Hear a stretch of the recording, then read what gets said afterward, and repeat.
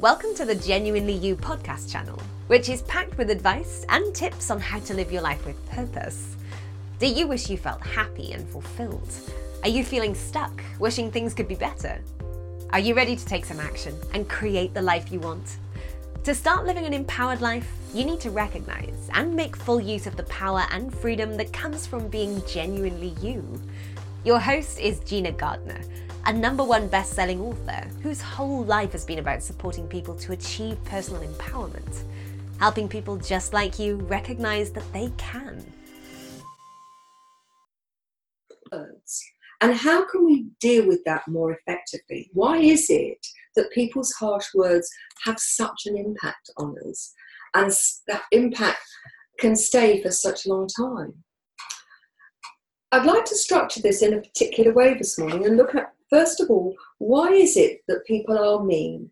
You know, what's going on under the scenes when very often there are unkind words said when there's no apparent reason. Yes, and there's not many people in the world who would admit to being unkind. I think most of us think that, generally speaking, we're kind.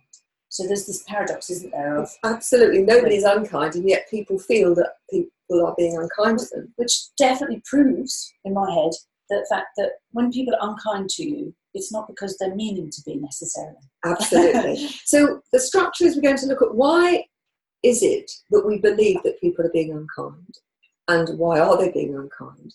And then how can we deal with that in a different way that's more effective and doesn't actually create the long period of time that we often dwell on that, which goes on for hours and days and sometimes months and years and decades.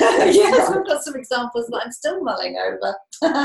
So I have, my belief is that generally speaking, people are doing the best that they can. Yes. And so very often when we interpret what people are saying, it's because that person is, the person who has said offhand words or unkind words is wrapped up in their own stuff. Yes. That they're busy dealing with life in the very best way that they can. And as a result, they are not aware of the other person in the way that perhaps they ought to be. Yes. And that they say things in an offhand way, a particular tone of voice. Yes. And we've talked about habitual patterns of behaviour, and so often what you have is one person having a habitual way of being, which then triggers old stuff in the person who's on the receiving end, and they go into that place where someone's used that tone of voice or those words many years ago, and they were upset or hurt about that, and they then interpret those words in the same way as they do with the original situation. Yeah, there's a phrase that I've heard recently, and I'm quite interested in it because my next book actually features this theme, which is you don't have to become what you have had done to you. Absolutely not. But you know, that phrase is like an aspirational one, because I think it is easier for human nature to follow the habits, to follow the modelling of what has been done to them. So people who are, generally speaking, unkind, I think, are just unthinking and unchallenging of how they behave in life, and haven't questioned enough about how they were treated or how they are treated, perhaps. And there's no doubt that patterns of behaviour get repeated. You know, children who are abused don't always, but it's more common for people who are abused to actually go on and be abusive. Yes. And that often follows patterns of drinking. And I have to make it very, very clear, there are many people who have been abused who do not go on. They break the pattern, and they're very determined that that will not happen to their children or to other people. But for example, if you look at patterns of alcoholism, with children who are exposed to parents who drink excessively, it's not uncommon for them to become drinkers. Now, there is a school of thought which says that there is a genetic link to that, and I don't want to get into that. Let's stick with unkind words, because it's a useful metaphor, isn't it, in the sense that unkind behaviour, unthinking behaviour can actually be the source of it, can just be a habit. Absolutely. But very often it's the person who is saying the words perceived to be unkind is one thing. Yeah. But so much of it is how we interpret what we are receiving. Yeah.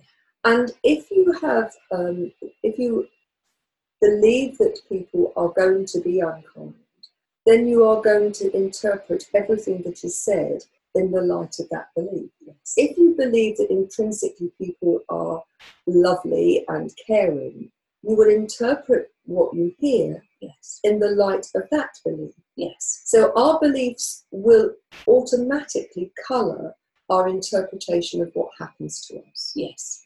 And part of the mechanism for that is our beliefs are based very much on what we believe about ourselves. Yeah. So if we believe that we are of no account, you will look for evidence that people treat you in a way that demonstrates you are of no account. Yes. You'll also be much less likely to put up boundaries that are effective. And so when people treat you unkindly or speak to you unkindly, you will assume that that's all you deserve. Yes. And so you will accept it and then internalize that in a very different way than if you've got a good sense of self-worth. And if somebody says something, you're more likely to interpret that as they're having a bad day. Yeah. Or that there's something going on for them. Yes. Rather than they are being deliberately unkind to you. And it's a very subtle, in the moment sort of response, isn't it? Yes. So somebody's unkind to a person and they can respond with, why do they hate me so much? Or they can respond with, what's up with them? Why are they having such a bad day? Yes. And it's a very subtle, difference, isn't it? But massively in terms of the then, what then follows, the ripples that are coming out from it. It's like the tip of the iceberg, isn't it? Yeah. It appears to be such a small difference, but it's actually fundamental. Yes. And, when you look at what other people say, and in today's programme we're talking about unkind words, but this is true of unkind actions to a large extent too. Yeah. What I find most interesting is however much we think of other people being unkind to us, the people who are generally most unkind to us is us. And the words that we say about ourselves and to ourselves are, generally speaking, the most unkind of all. Yeah. And the ones which cut deep and that keep going round and round and round in our heads. Yes. So for me, the fundamental thing is if somebody is being saying words that you initially interpret as being unkind, is to stop and consider for a moment, is that the reality, or is there a possibility that that other person is unhappy and hurting? Yes. Because one of the things that I have recognised with working with so many people is that those who are unkind are generally really unhappy. Yes. And in their being sharp or critical, what they're actually trying to do is to feel better about themselves. Yes. So first line is, the likelihood is that they're not being unkind to you, they're just having a bad day and they're caught up with their own stuff. The next layer is that if they are being deliberately critical and unkind, that's often to make themselves feel better. Yes. Problem is, it makes them feel better in the moment, then they feel bad about it, which makes them feel worse about themselves, which makes them more likely to be critical. Yeah, and so it becomes a vicious circle. Often these thought processes, we're talking about them in quite a linear fashion and with clarity of language, but the reality of living within one's head is that half the time it's occluded, isn't it? It's like walking through fog. And your reactions aren't labelled with... And it's not conscious reaction. No, I mean, you're sort of habitual, unconscious behaviour. Yeah. And that's the point that sort of will clear the fog, is becoming conscious of your language in your head, how much fog is attached to this, and trying to see the labels that are attached to the reactions. So it's sort of, oh yeah, I'm reacting to that because I have a habit, or I have a trigger point of this, and all of that is a construct that takes a long time to develop. Awareness is absolutely crucial, and many people go through their lives completely oblivious. And I think for me that the first thing is to consider why we've got 2 ears and a mouth. Yeah. And I think we need to listen twice as hard as we speak, and actually be aware of our own words, be aware of the tone of voice, because so often it's the tone, it's not what's said, it's the way in which it's said that has the impact. Yes.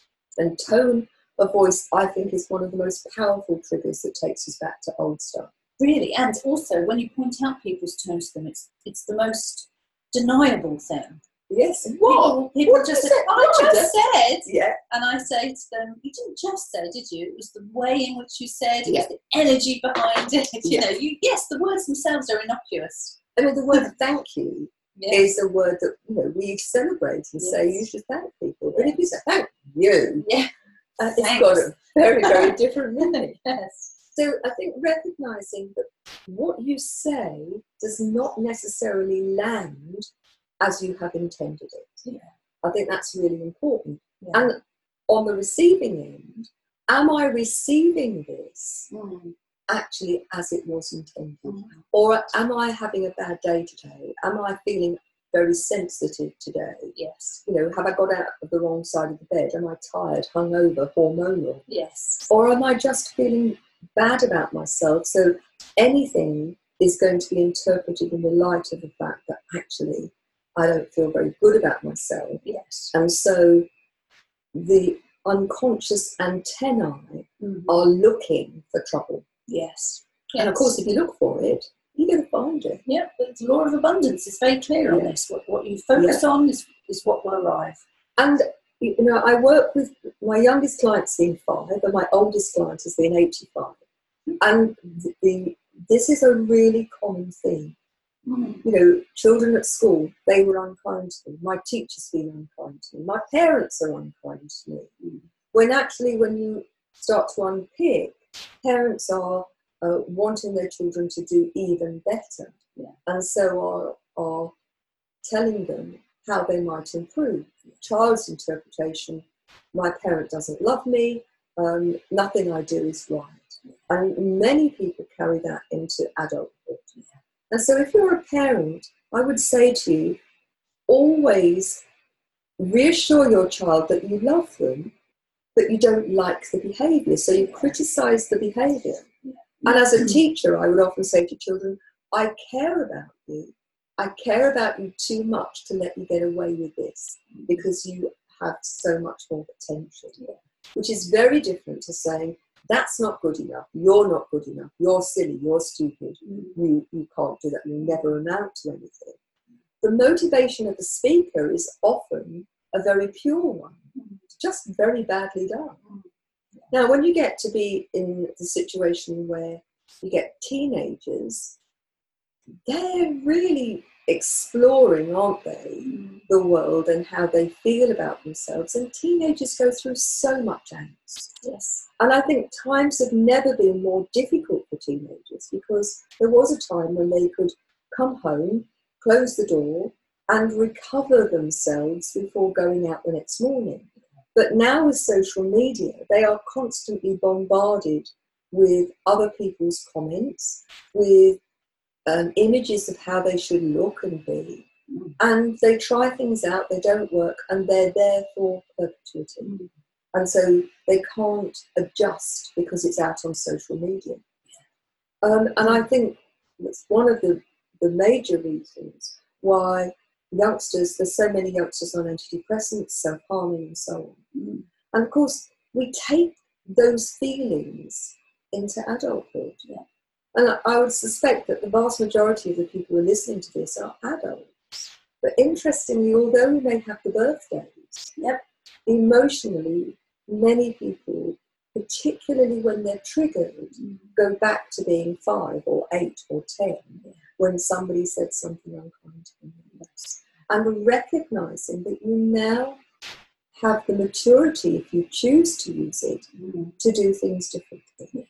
People have heard me say many times, if you always do what you've always done, you're going to get the same result. And that's very true about the way in which you react openly and internally to people who are being unkind to you. Yes. And it's very easy to react to them in exactly the same way that you did when you were on the playground, when somebody was being unkind to you.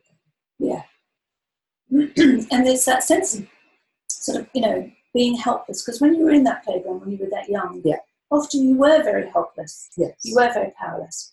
I had this discussion with my young teenage daughter, where there is a situation with a particular person who she doesn't really want any contact with. And she feels very powerless. She feels that this person, sorry for my voice, I should try to clear it. She feels that this person's been very unkind to her. It's all in the past. Yes. She doesn't need to have a lot of contact with this person, but her father is potentially going to make it so that this person is more of her in her life than she is comfortable with. She can't get it across to her father how hurt and betrayed she feels by this particular person for lots of complex reasons. Humans are very complex. But it all just boils down to, in my view, that the problem, in inverted commas, that she has is that she believes that she is powerless in this. And of course, if you believe you're powerless, that's the reality. Yeah, and like most things in the universe and in mathematical equations, if you take away the balance on one side of the scales, then by nature you're handing power to this other. This other person probably isn't aware that Esme is handing power to her, but because Esme is believing that she's powerless, she has effectively done that energetic shift. Yes. So I sat her down and I tried to sort of, explain, and it boiled down to, but Esme, you do have power. You may not have as much power as you think you need now to resolve the situation to your satisfaction, but that's sort of a separate subject, because maybe the resolution to your satisfaction is not right, not appropriate. But you do have power. Little tiny decisions of, no, I will not place myself in that situation. I don't have to be in a place where I feel like I'm being attacked, for instance. Tiny little movements in the grand scheme of the universe. Yes. Yes. But the first step is for her to truly say, I do have some power. Well, I can do some things. That, for me, is the pivotal thing. If you believe you have no power, you have no power. If you recognise that actually everything you do is your choice, and every choice has consequences, and alongside that, you recognise that each of us is responsible for our emotional well-being. Yeah. But what many people do is they give the responsibility of their emotional state to other people. Yes. I'll be happy if you're nice to me. I'll feel comfortable if you behave in a very specific way. Yes. Once people realise that actually I am responsible for how I feel, nobody can make me upset, angry, frustrated, unhappy, unless I actually allow them to. Yeah. Therein lies the power. And the interesting thing for me is that it's a paradigm shift. It's an instantaneous recognition that if I do not give that other person the power to my emotional well-being, I have all the power. Yes. Yes. And it's not about big words or big movements. It's about what goes on internally in your head. And again, another complexity. Having all the power is actually quite scary. Because now you can't be just like, oh, well, they made me do it. Now absolutely. If you're going to accept all of the power in one situation, then you've accepted it in every situation. And that can be daunting, can't it? It can, but it's the recognition, I think, which comes alongside that is, whilst I have the responsibility for what I do, what I say, how I do it, when, if I do it at all, but also that we are here to learn, and that you're never going to get it right immediately all at once. And so the responsibility is not only what you do, but actually to give yourself the opportunity to learn from each situation. Yes. And recognise that none of us are perfect.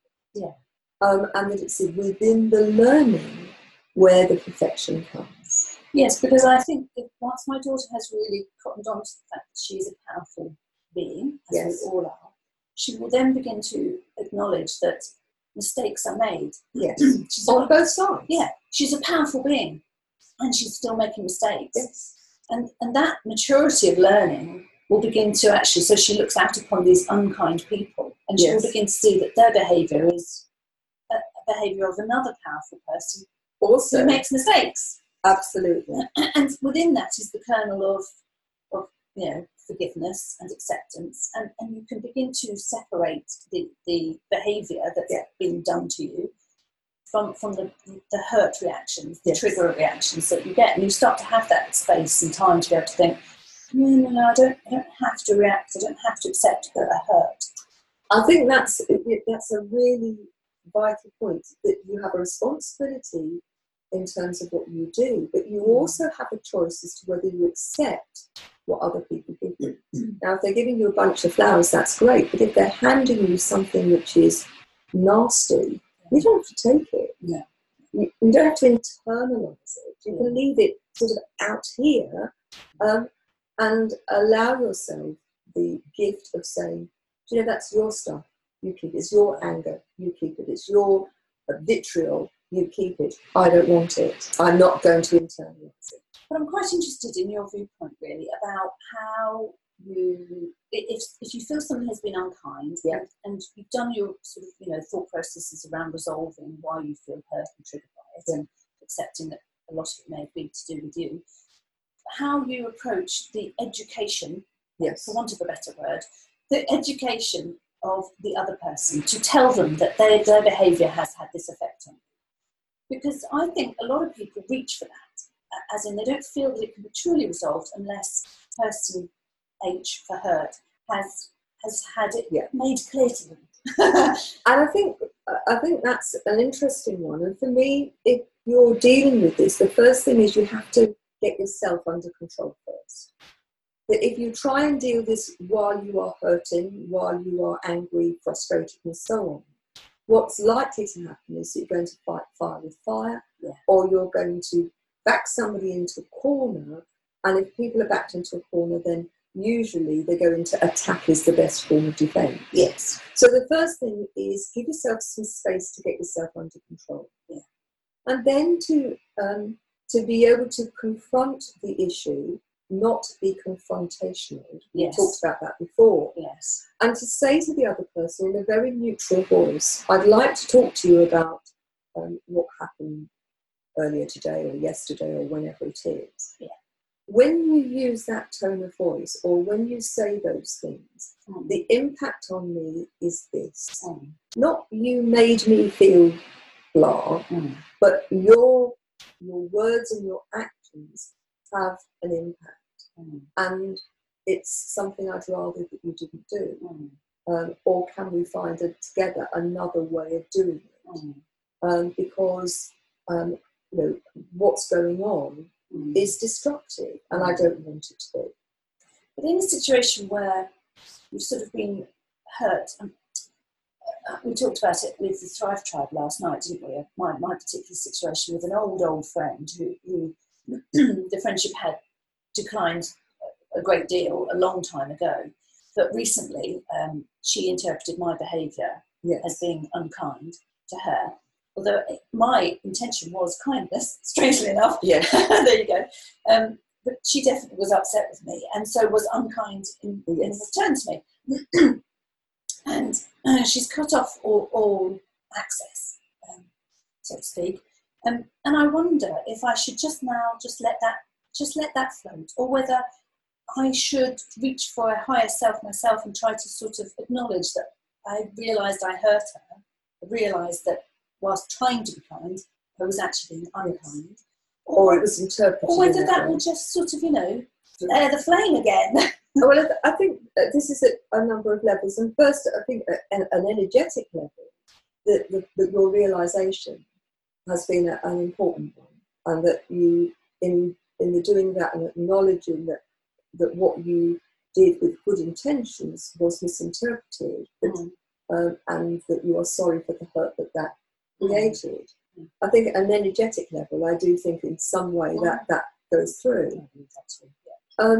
However, often trying to make reparation is something that if we've done something wrong, that we feel we need to do that, or there is a sense that that other person needs to make reparation to us. When remember, we only have control over us. So if you have done something wrong and you're feeling, bad about it, my first thing is always, if it is possible to put it right, or to at least apologise in a heartfelt way, then do it. If it's not possible, in this case you have no way of contacting her, then I think you have to send energetic love, if you like, and say, I'm really sorry that this has happened. I'm very grateful for the friendship we had when we had it, but it's past. And I think there are friends for a reason, friends for a season, friends for a lifetime. And there are times when we grow out of that friendship, out of that connection. And I think the thing to do is to learn from it in future relationships. Yes. Interestingly, with relationships, we all have a blueprint of how it should be. Shoulds are very dangerous because the other person will also have a blueprint of how they think it should be. And most of the time, they don't completely match. Or they match a little bit, but not completely. And so I think, is this the recognition that we are all flawed, we're perfect, but all of us are doing the best we can with the resources we have available in that moment. That doesn't let us off the hook from doing things that are deliberately unkind. However, I think if that's our starting point on the receiving end, you're going to be far less likely to be hurt. I also believe it's really important that we cannot deal with other people. We can't change them. Only they can change them. But we can affect a huge change in ourselves by firstly being really aware of what we do and say, but also recognising how often we interpret things when there is the potential for there to be a whole range of interpretation. And if somebody says something that we feel that's unkind or unfair, I think unfairness is the one that gets most people going, is to be able to say to that person, when they've got themselves under control, do you know what, I think that was rather unfair, and that was not my intention, or this is what I've been trying to do. But I'd like to spend the last few minutes that we have around how often we are unkind to ourselves, and the things that we say to ourselves about we're not good enough, we're not clever enough, not rich enough, not beautiful enough, not enough in some way. Those are the words that go to the very core of us. And they're the ones that are most difficult to shift because they come from us. And if you are somebody who puts yourself down, who disses your ability, who gets in first before other people can do it, I think I would really urge you to get some help, because fundamentally that's going to impact on your life throughout your life, within every relationship you have, because every relationship you have with others is a reflection of the relationship that you have with yourself. And so the most damaging unkind words are your own. And question how often you are unkind to yourself, how often you dismiss yourself as not being able to do something, as not being capable, as not being enough. And we are all enough. That doesn't mean we don't strive to be the better version of ourselves, but actually, if you are consistently using words to yourself which diminish you, which make you small, then it's time to stop. It's time to do something about it.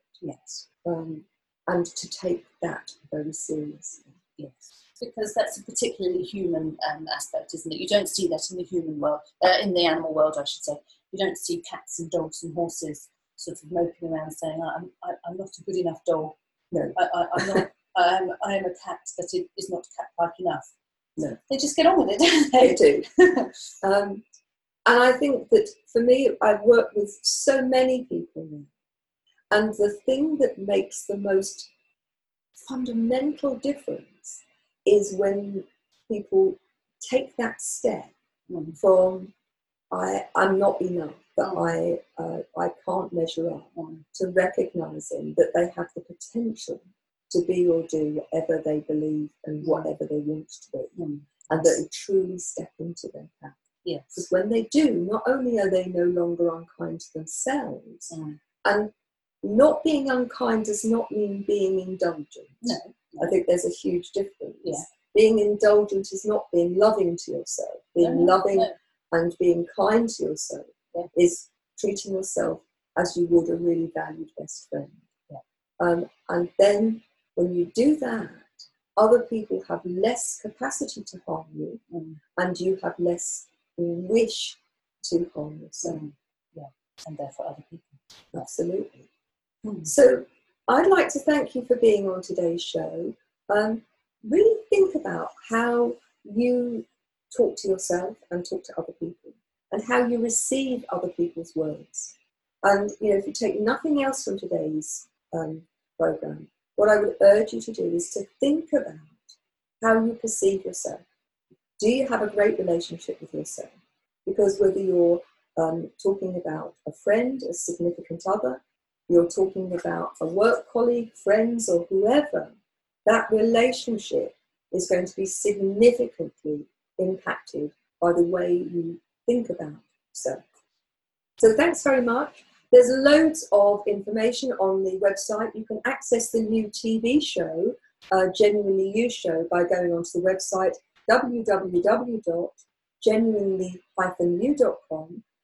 You'll find a free download, a digital download of the latest best-selling book, Thriving Not Surviving, The 5 Secret Pathways of Happiness, Success and Fulfillment. All the rest of my books are on the website and on Amazon, and you'll find Rachel's book, The Point of Me, on Amazon too. So thanks for joining us, and look forward to seeing you the next time. Take care now. You've just been listening to another great Genuinely You podcast. We hope you enjoyed it. Genuinely You is a culmination of Gina's work, spanning over 30 years, of helping people learn what makes them feel happy and truly fulfilled, and how to achieve it. Please visit genuinely-you.com today to find out more.